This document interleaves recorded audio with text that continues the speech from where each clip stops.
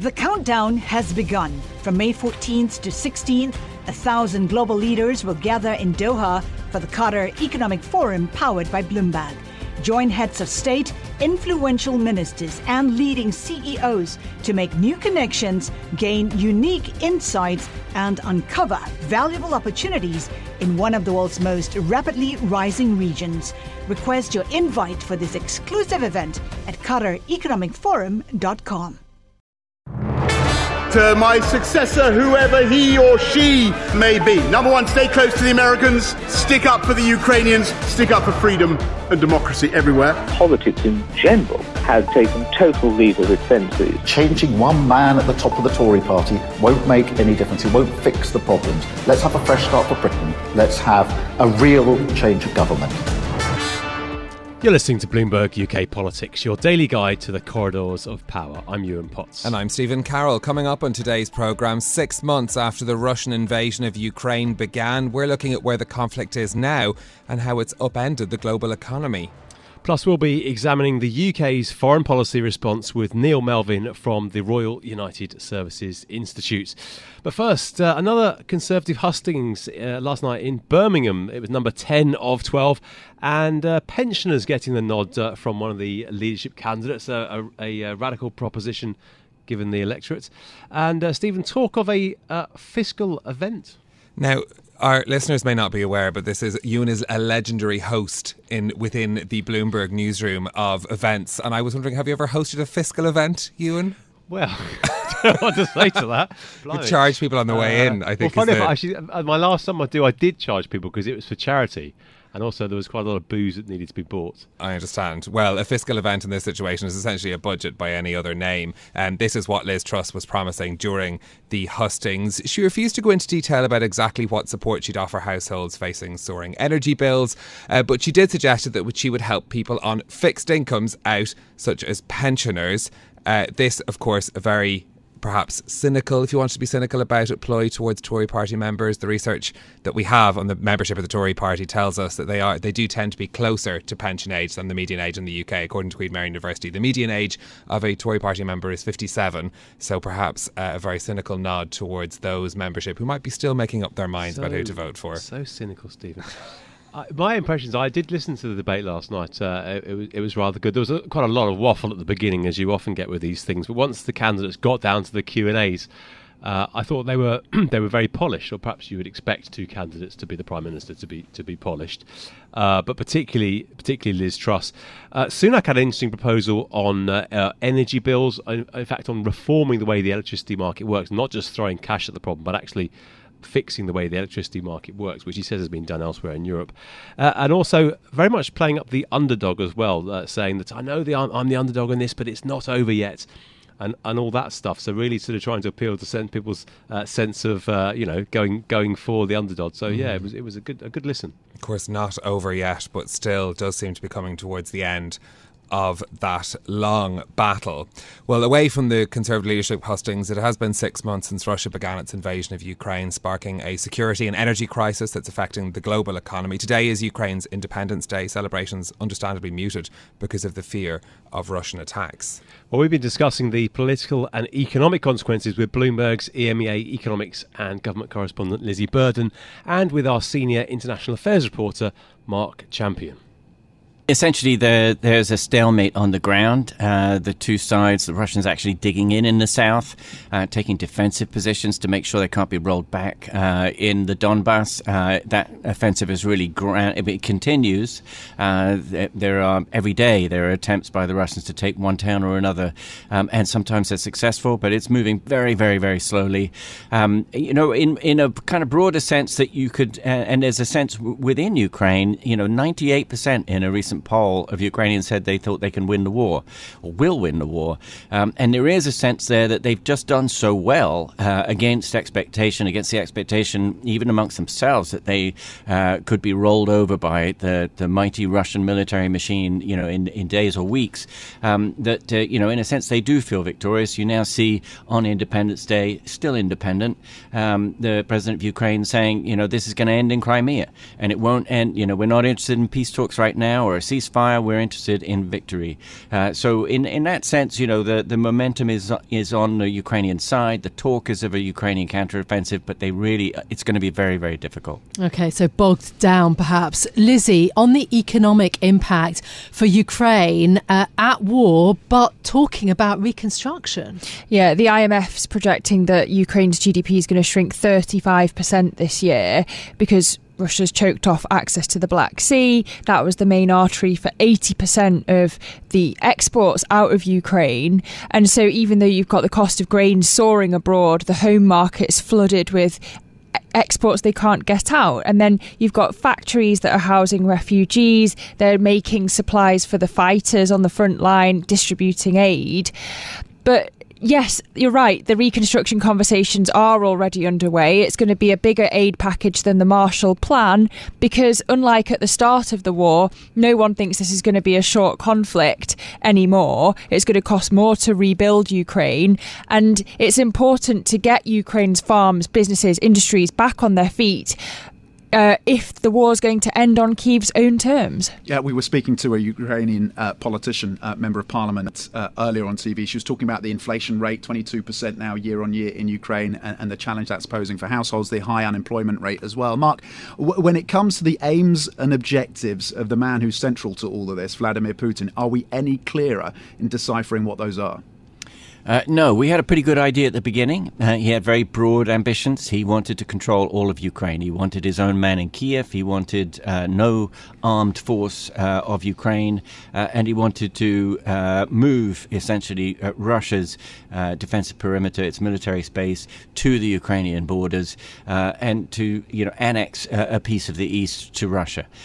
Today, obviously he can't do that, in the immediate future. Whether he's abandoned those larger goals, we don't know. He definitely still wants to and is still trying to take all of the provinces of Donetsk and Luhansk, which is what he's set out at the very beginning of the war publicly.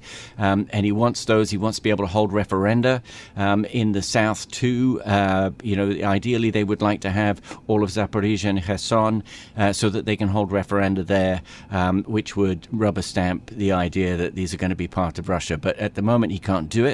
At least it would be unsatisfactory to hold those referenda now. So we don't really know. He doesn't tell us what he was going to do. He never has. We had a pretty good idea at the beginning. Right now we're just pretty much guessing. Okay, Lizzie, the sanctions then that the West has rolled out against Russia, are they actually working?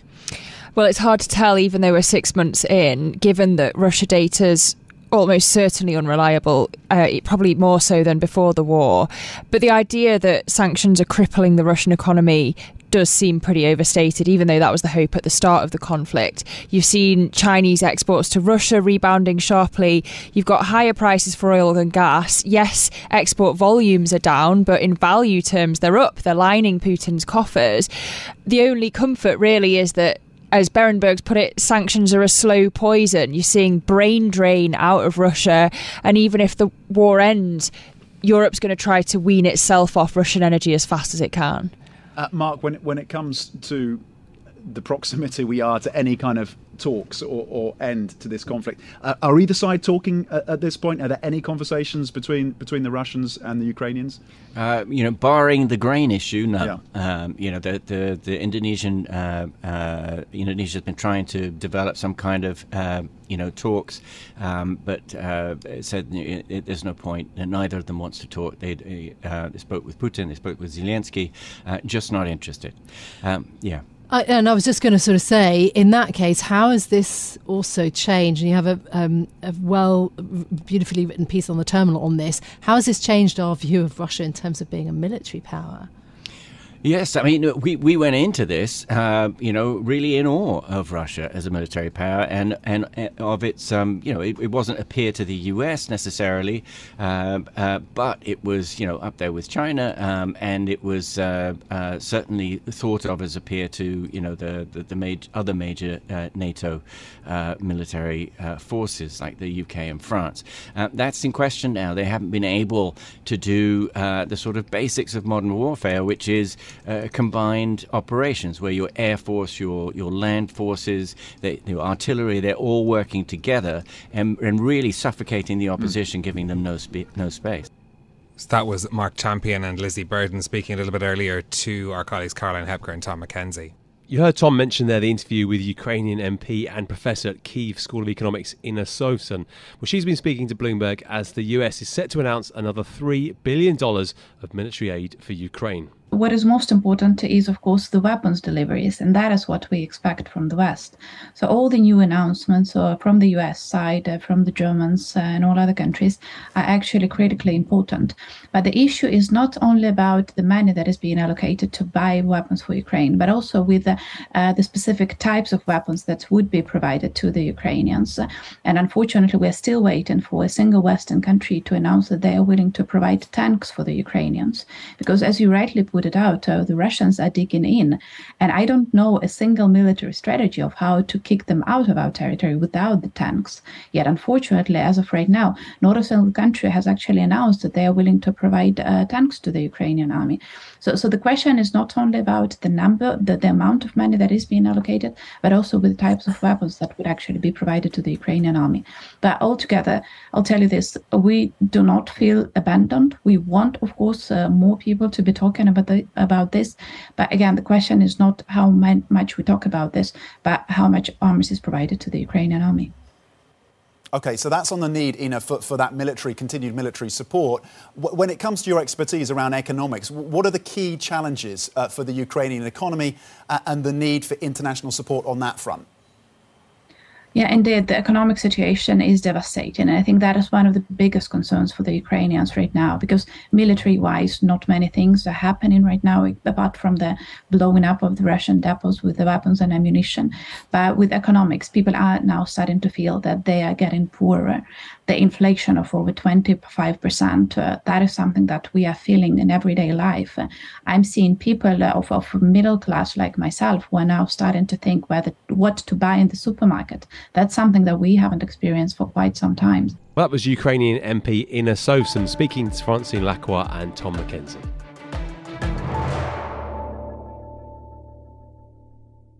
The countdown has begun. From May 14th to 16th, 1,000 global leaders will gather in Doha for the Qatar Economic Forum powered by Bloomberg.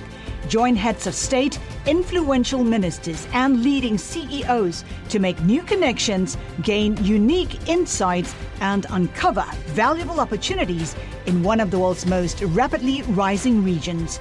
Request your invite for this exclusive event at QatarEconomicForum.com. Well, it's 6 months since Russia's invasion of Ukraine, and on today's programme we're taking an in-depth look at the war and its consequences and the UK's foreign policy response. Well, joining us now is Neil Melvin, Director of International Security Studies at RUSI, the Royal United Services Institute. Neil, thanks so much for joining us on Bloomberg UK Politics.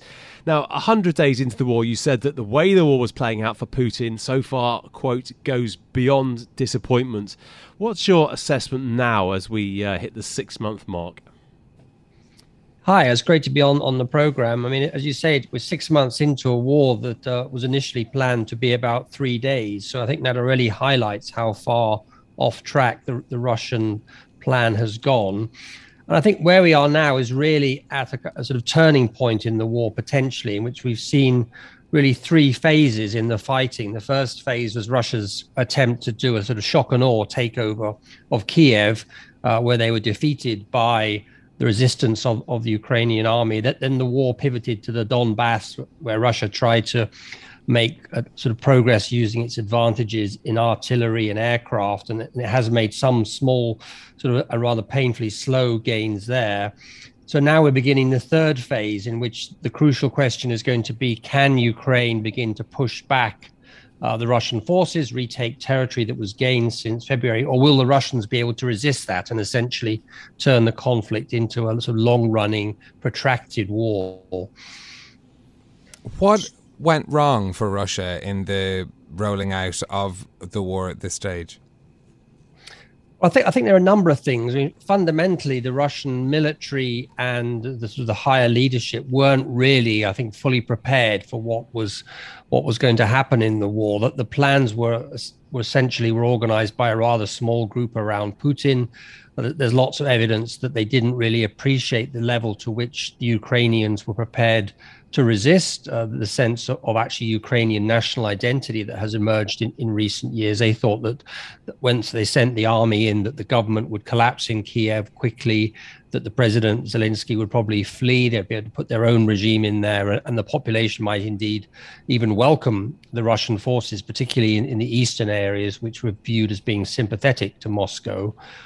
As it turns out, of course, that wasn't the case. And I think a second area where they underestimated was the degree to which Western support would firm up and come behind Ukraine, notably in the provision of military equipment, which has been crucial to Ukraine's ability to resist Russia, but also diplomatic support and economic assistance, which has really been vital to keep Ukraine's economy afloat. So since that initial period, Russia's had to really try and reorganize and find a new way forward, and it's still struggling to do that.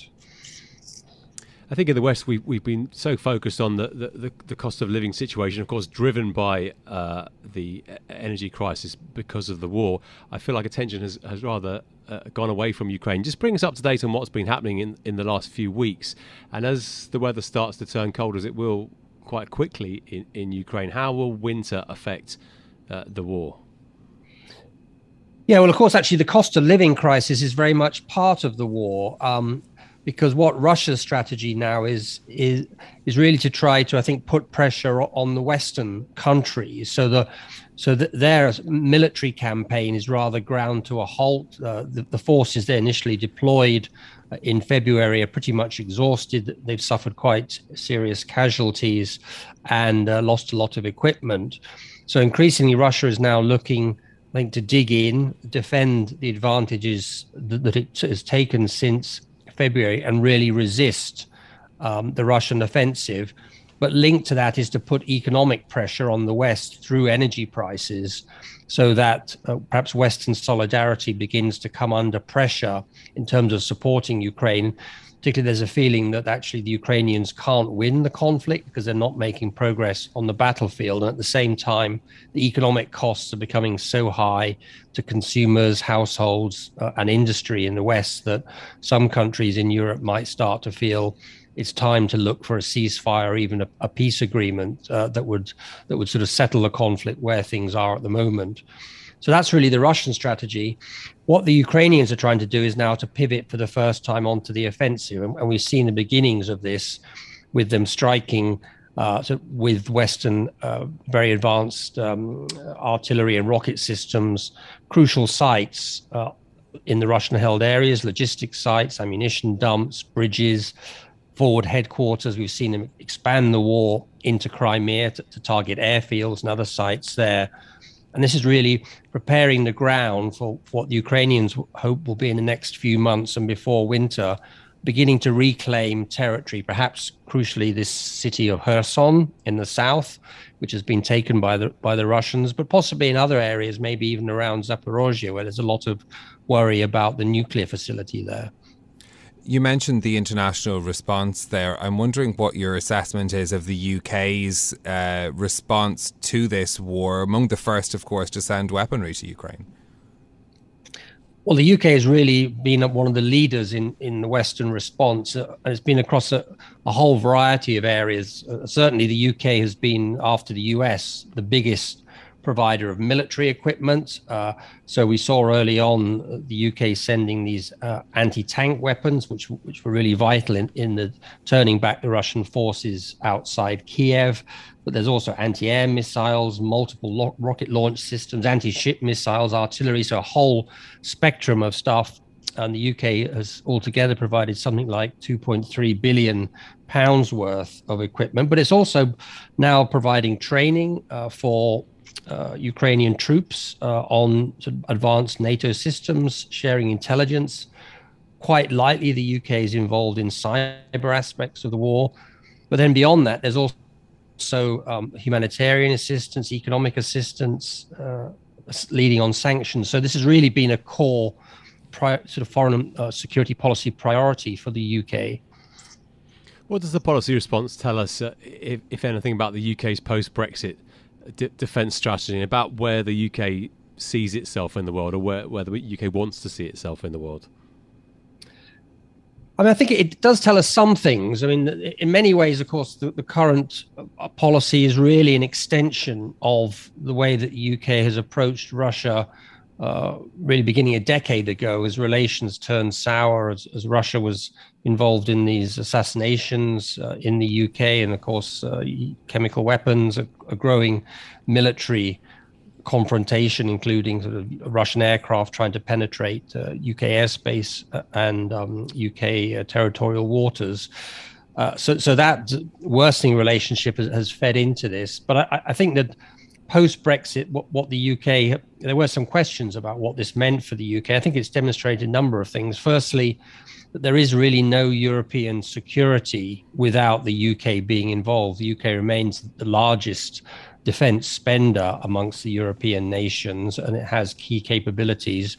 But it also has shown, I think, a leadership role, and that's been in the Ukraine crisis, but also actually in extending security guarantees to Sweden and Finland bilaterally, which is protecting them as they transition to becoming full members of NATO. And then I think sort of rallying other allies in Europe around supporting Ukraine. And so secondly, I think what this also shows, and again, this was a bit of a question about whether the UK would continue to focus on Europe or pivot more to the Indo-Pacific, is that the Euro-Atlantic space remains the focus of the UK's interests. I mean, this is the core of UK defence and security policies.